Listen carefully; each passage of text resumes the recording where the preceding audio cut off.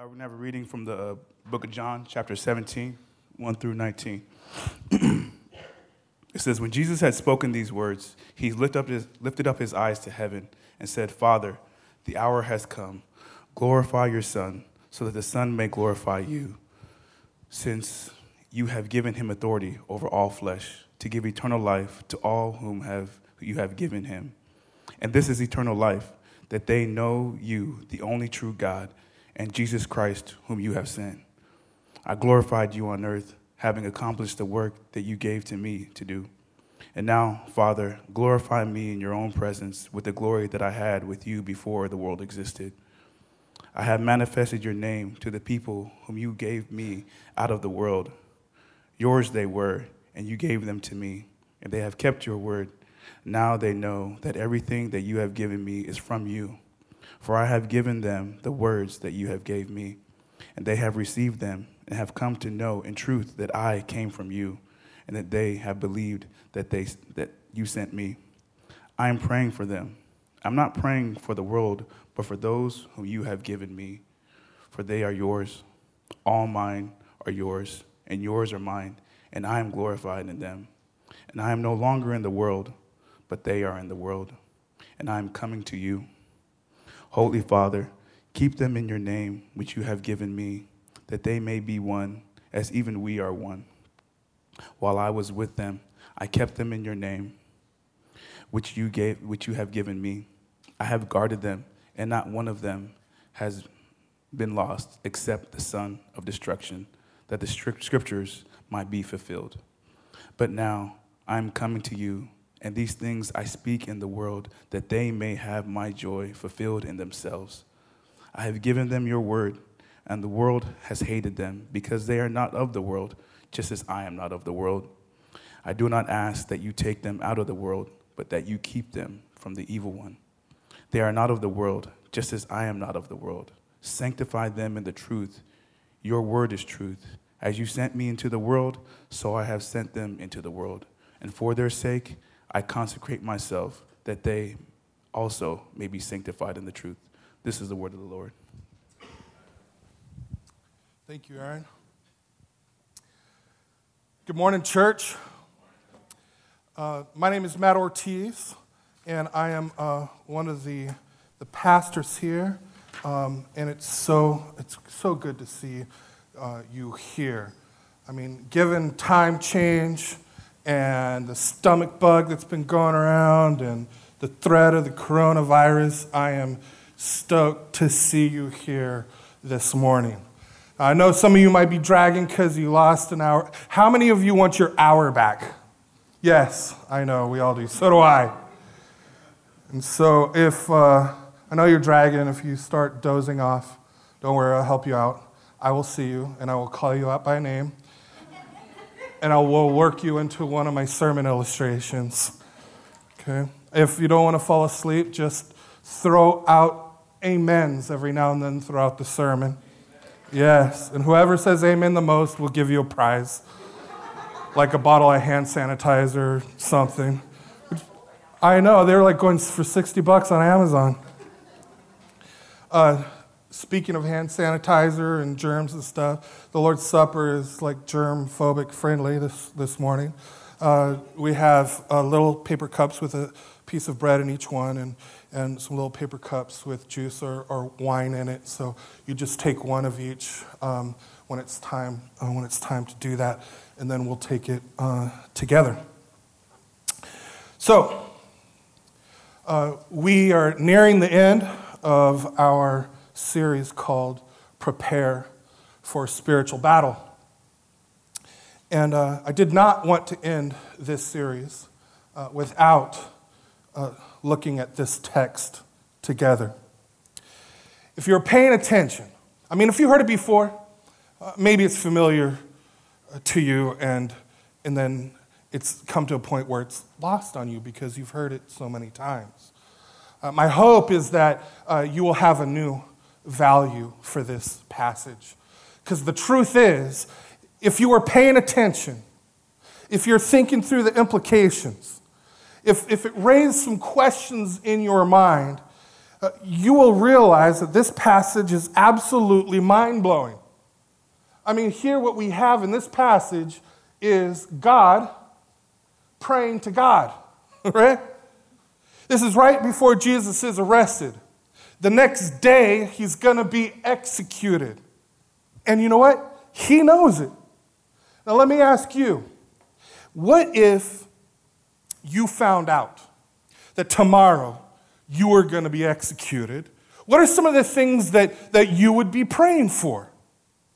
You'd probably be praying for the things that are most important to you, right?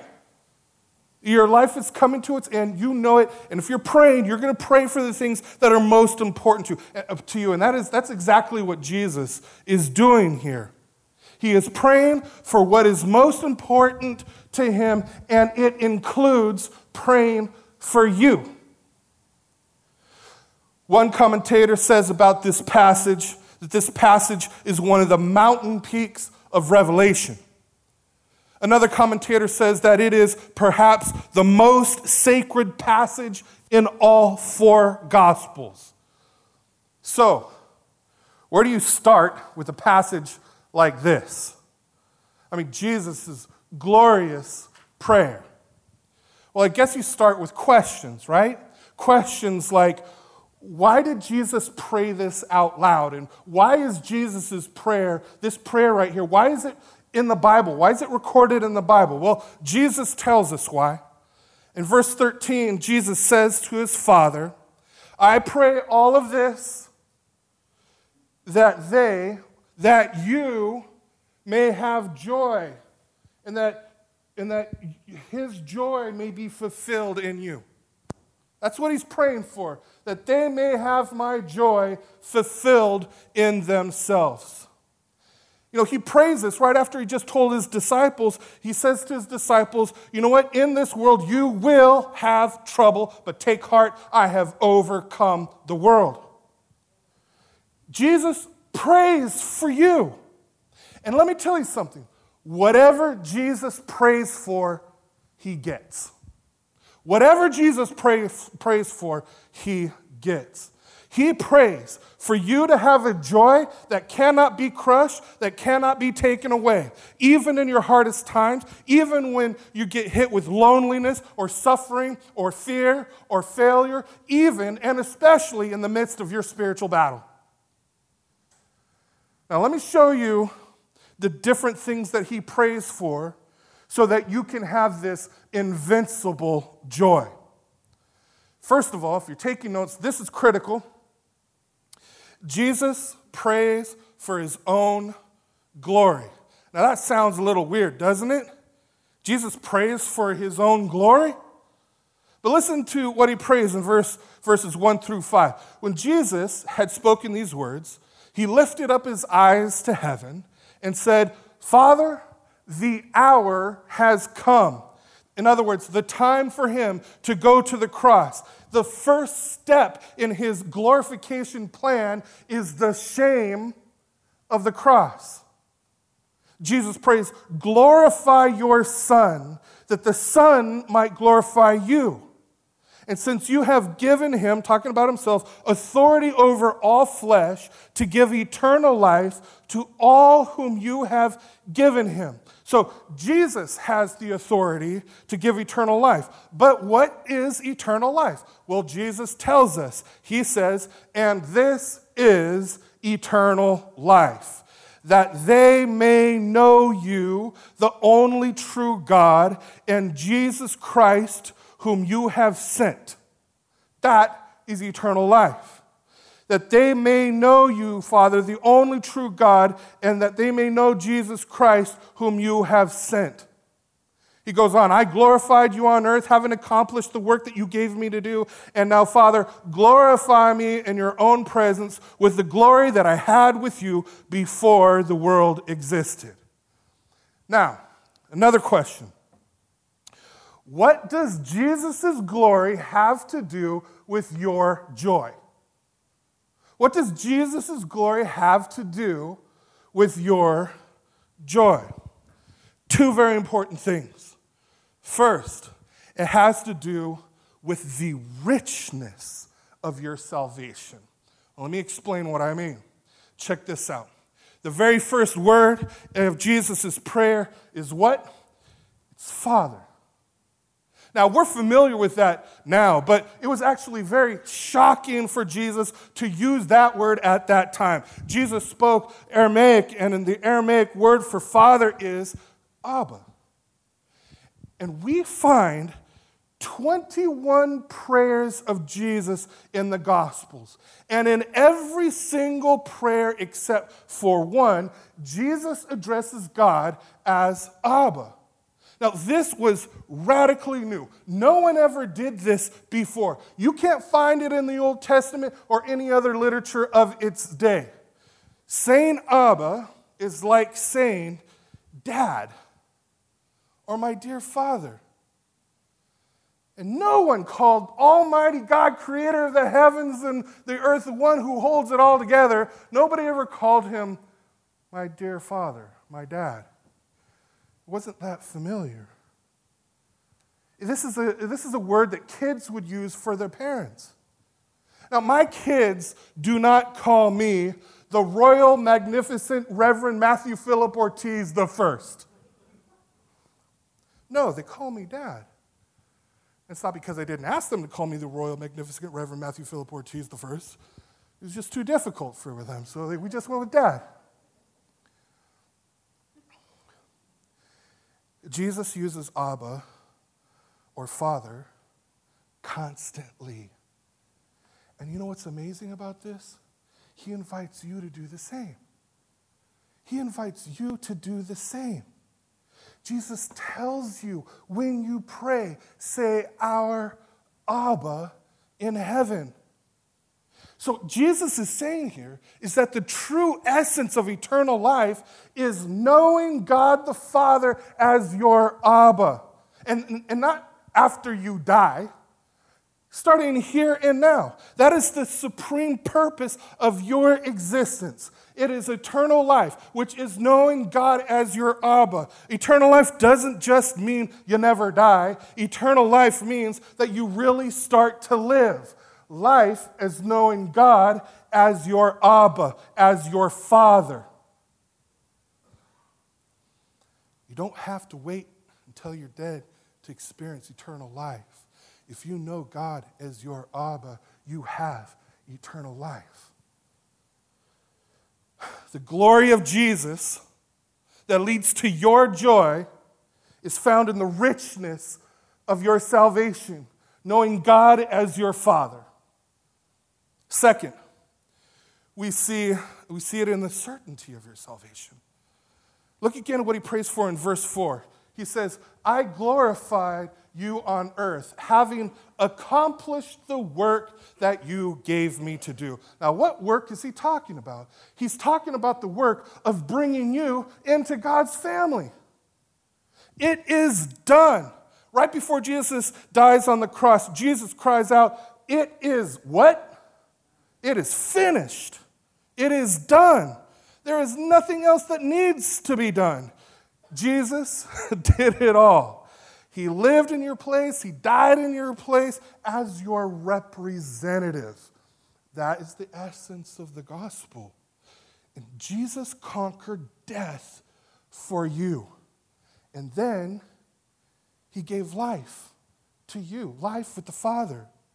And your prize for what Jesus did is glorification. It is eternal life, closeness to Abba Father. I mean, do you get that this morning? And because you're here's what's, I hope this encourages you.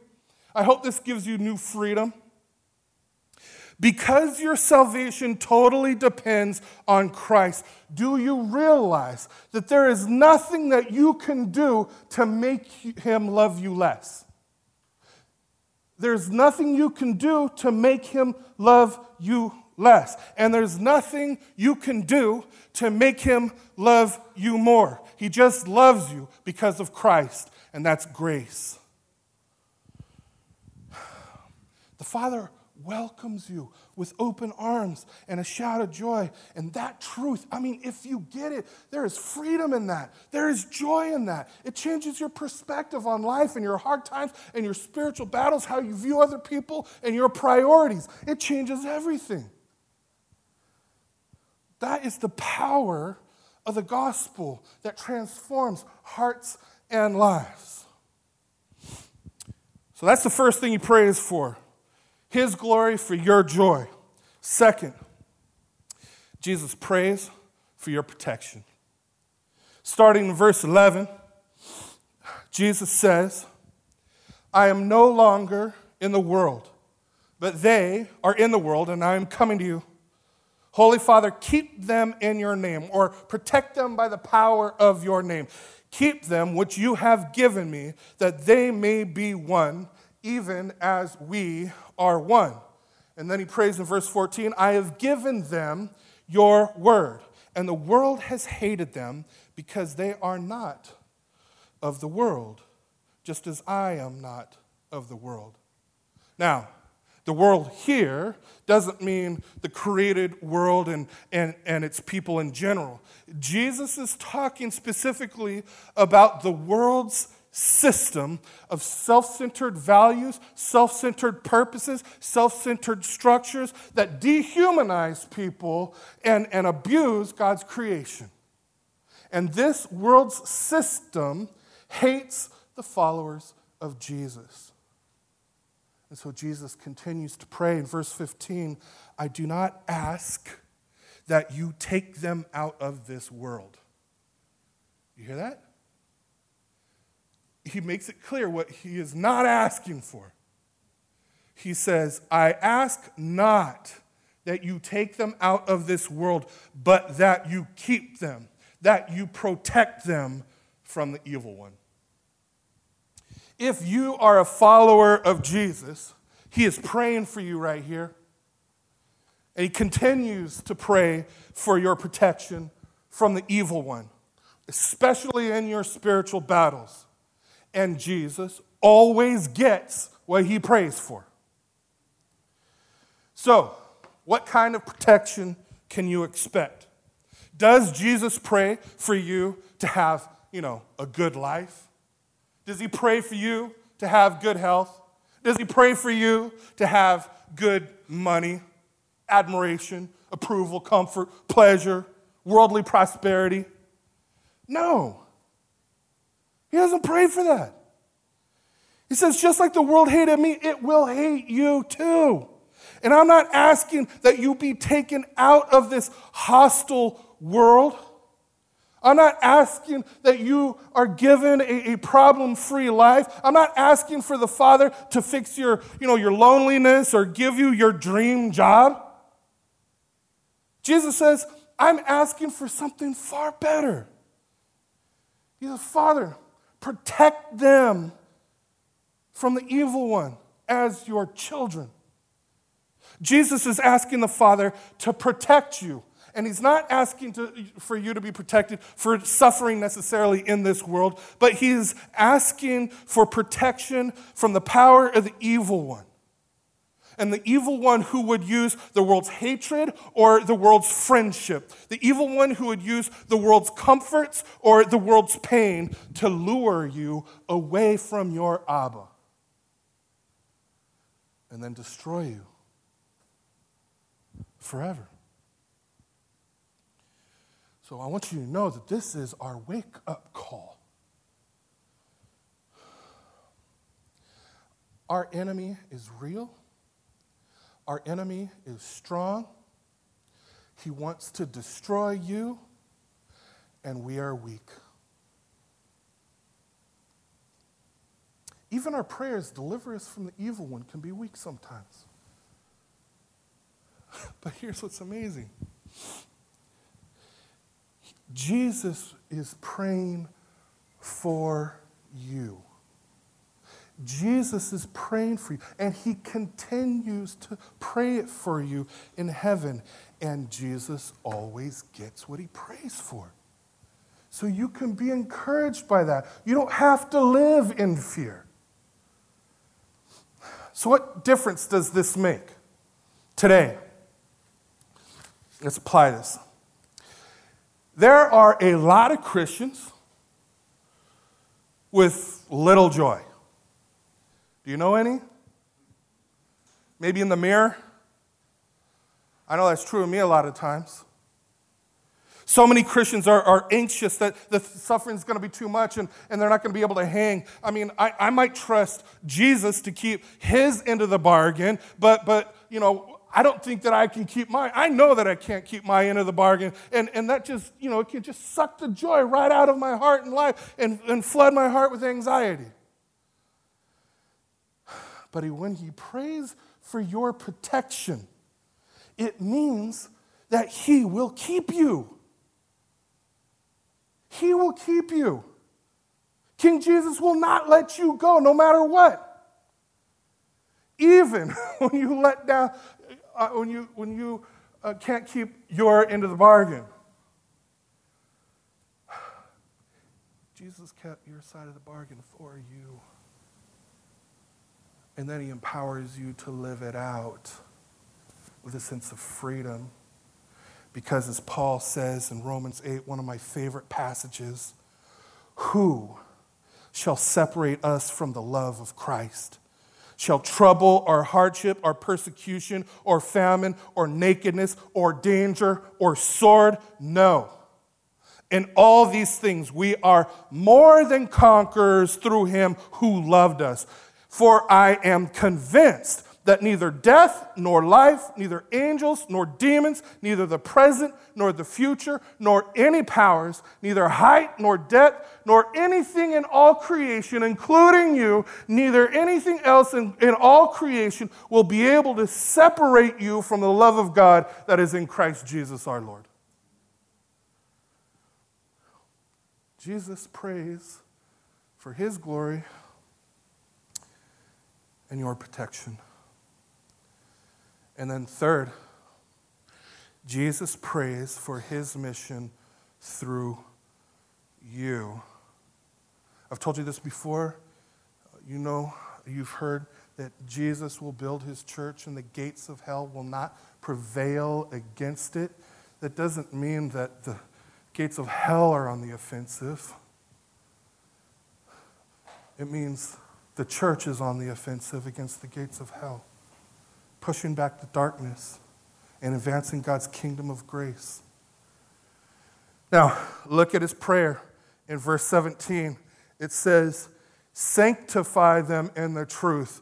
Your word is truth. And the word sanctify or sanctification usually refers to God's work of grace in us that makes us more and more like Jesus. But this is a little more specific here, right? Here, when he asks the Father to sanctify you, he's specifically asking him to set you apart for a specific purpose. And what purpose is that? Jesus tells us in verse 18, as you sent me into the world, so I have sent them into the world. Now, in case you missed the memo, Christian, Jesus has set you apart for the purpose of being involved in his mission to the world. He has set you apart to be involved in his mission to the world. And how does he do that? Verse 19, and for their sake I consecrate or I sanctify myself that they may also be sanctified in truth. What Jesus is saying here is that he sets himself apart in death so that you and I may be set apart for his gospel mission. So, what do you think about this prayer now? I mean, this, if you take it seriously, if you take Jesus' prayer for you seriously, it should freak you out a little bit. Because his prayer calls for total dedication. It doesn't allow you to straddle the fence. That's not very comfortable anyway.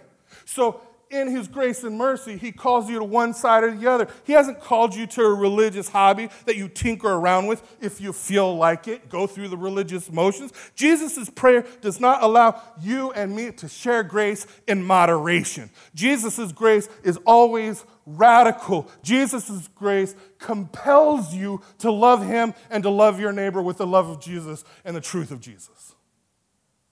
Wherever you are. Jesus prays, Father, let my people be absolutely, completely sold out to your calling, completely sold out to your mission, completely sold out to being single-minded, completely sold out to be devoted to the Son and do whatever it takes in their life to make them this way. You know what? God could be calling you to full-time ministry. He could be calling you to become an overseas missionary. I encourage you to take that seriously, think through that, pray through that, talk through that.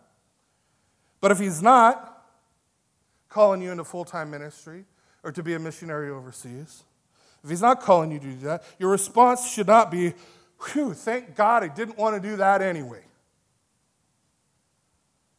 But the thing is, you're not off the hook.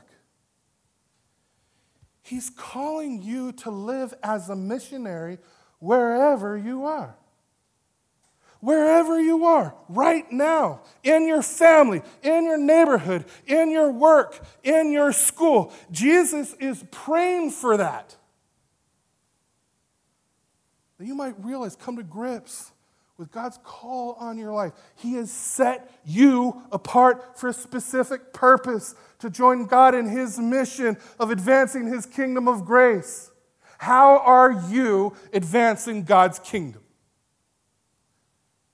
What people has he put in your life? What job has he given to you? How has God been working through you to advance his kingdom? If you don't know, pray. God answers those prayers. God wants to work through you, but that shouldn't make you afraid. Remember, Jesus said, I am praying this out loud so that you can hear it and have the fullness of my joy. And how does this prayer, for you to be sanctified, for you to be set apart, for you to be on mission, how does that give you joy? Two things. First, it gives you a calling of profound significance. God wired you, he wired you to live for a glorious calling. He wired you. Your whole purpose in life, the whole reason you were created is to glorify God and to enjoy him forever. To glorify God and to enjoy him forever. That is your purpose, no matter what else might be going on in your life. No matter what job that you have, whatever it is you're studying in school, that's great. God will work in and through that. But your highest calling that trumps all other calling is God's called you to glorify him and to enjoy him forever. And here's how this works. The more you glorify him, the more joy you find in him. And the more joy you find in him, the more you glorify him. By living out the love and grace and truth of Jesus with your gospel words and deeds. See, glory and joy always go together. They always go together. There have been a lot of times in my life when I have just seemed like there was no shred of joy. And you know what? During those times, I don't know about you, when it seems like the joy has been sucked out of my heart and life for one reason or another, I don't really want to talk to anybody. Am I the only one like that? Sometimes when you're just going through it, you don't want to see anybody, you don't want to talk to anybody. Then God sends me someone that needs encouragement. Kind of messes with my preferences. I don't care if you don't want to talk to anybody. I'm sending somebody to you that needs encouragement. I'm like, fine. And you know what? The weirdest thing happens. The weirdest thing happens. in the course of the conversation, and by his grace alone, I mean, in ways only that he could make happen, I see Jesus love that person through me, and I become filled with the fullness of his joy. And it was funny, it's like it's almost like he sends me somebody to encourage so that I will hear the words coming out of my mouth about who Jesus is and what he has done and the riches of our salvation. And I get reminded of what brings true joy. And that's how it works. When you're on mission for God, even when you don't feel like it, he ends up filling your heart with joy. Jesus' prayer gives you a purpose with so much significance that by his grace and love, he will mess with your life in a good way. Second, Jesus' prayer gives you a calling with guaranteed success, okay? He guarantees your success. Let me explain. You know, another way that we lose joy is failure to fulfill our purpose, right? You get excited about a new chapter in life, a new career, a new project, a new cause, a new ministry, whatever it is, and then life happens because we lived in a mess up world, the bottom falls out, and your joy can go right down the toilet. But Jesus gives you a purpose with guaranteed success. Jesus prays for your mission in the world on the basis of his finished work. What that means, what I'm trying to tell you is success does not depend on you. Success depends on him. You know what? I don't care if you're Mother Teresa or Billy Graham or R.C. Sproul or whoever. All of our deeds in serving, it's going to be mixed with sin. It's going to be part of our hearts that wants to make our name great. Part of the stuff in our hearts where we want to make a name for ourselves. Look good, be accepted, or whatever. There is sin in our serving. It could be unbelief. It could be cowardice. It could be a lack of gentleness. It could be self-promotion, laziness,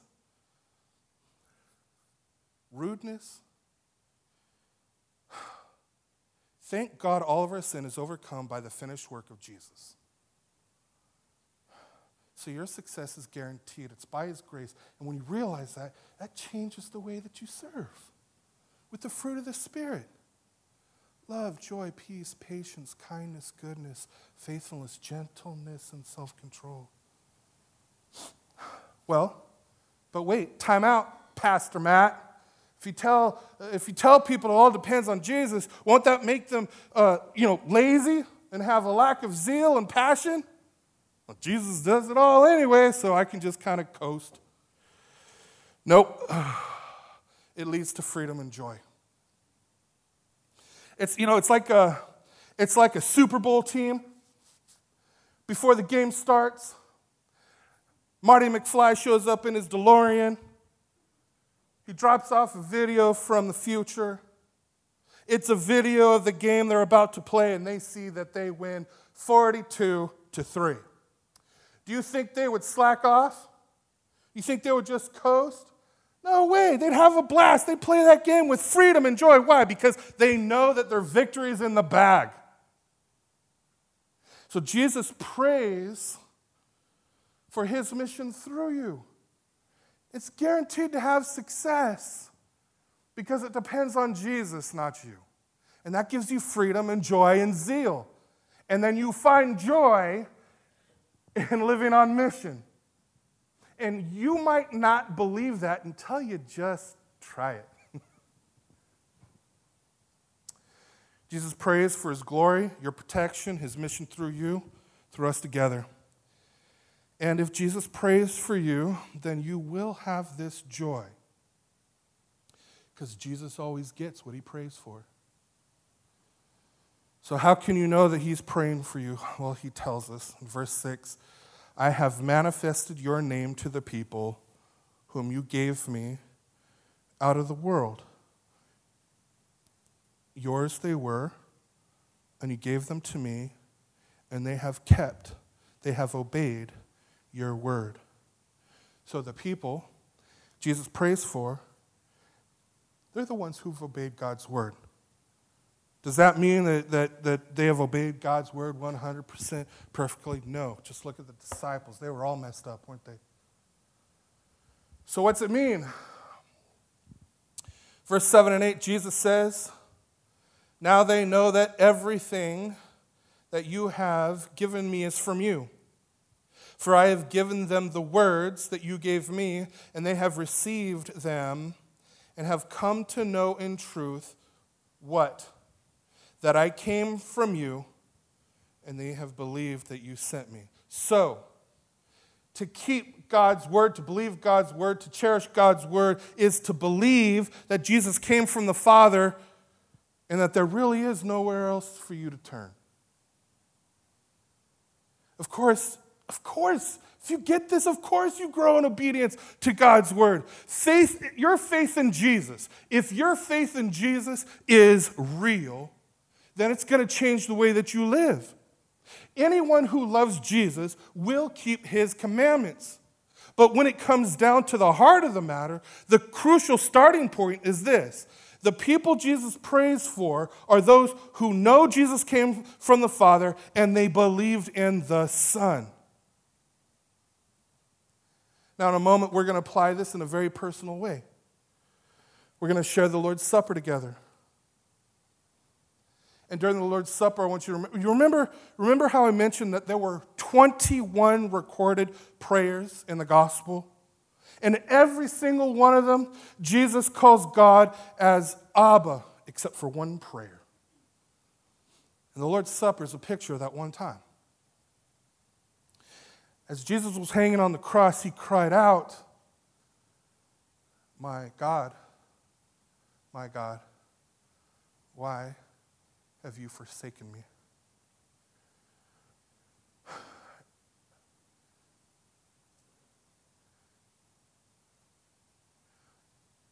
He was forsaken. Why was Jesus forsaken? He was forsaken so that you never will be. He was forsaken because he took your place to die as your representative. He experienced the Father's absence so that you can always experience the Father's acceptance. And if you're here this morning and you've never believed that Jesus came from the Father, that you have nowhere else to turn, that instead of taking the bread and the cup, take Jesus himself and believe in him today. Confess your need for him. That he died on the cross to pay the penalty for your sin so that you wouldn't have to. And that he rose again to conquer death and judgment and to give you new life and union with the Father. And if that's you this morning and God has opened your heart to put your faith and trust in Jesus, I want to encourage you. Tell one of your Christian friends so that they can share in your joy and encourage you in your faith.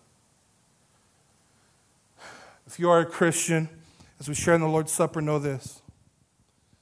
No matter how badly you screwed up, no matter how cold your hearts may have been toward Jesus or toward his church, no matter how little your joy, when you come to God believing in Jesus, then like the prodigal son, your Abba, your Father, will run to meet you. He will throw his arms around you. He will pick you up and kiss you as his son or his daughter, and he will throw a party for you and dance with you. Why? Because the work is done. You will always be his child. He will always be your father. Jesus accomplished it. It is finished, and you can rest in him. Amen? Amen. Would you bow your heads with me?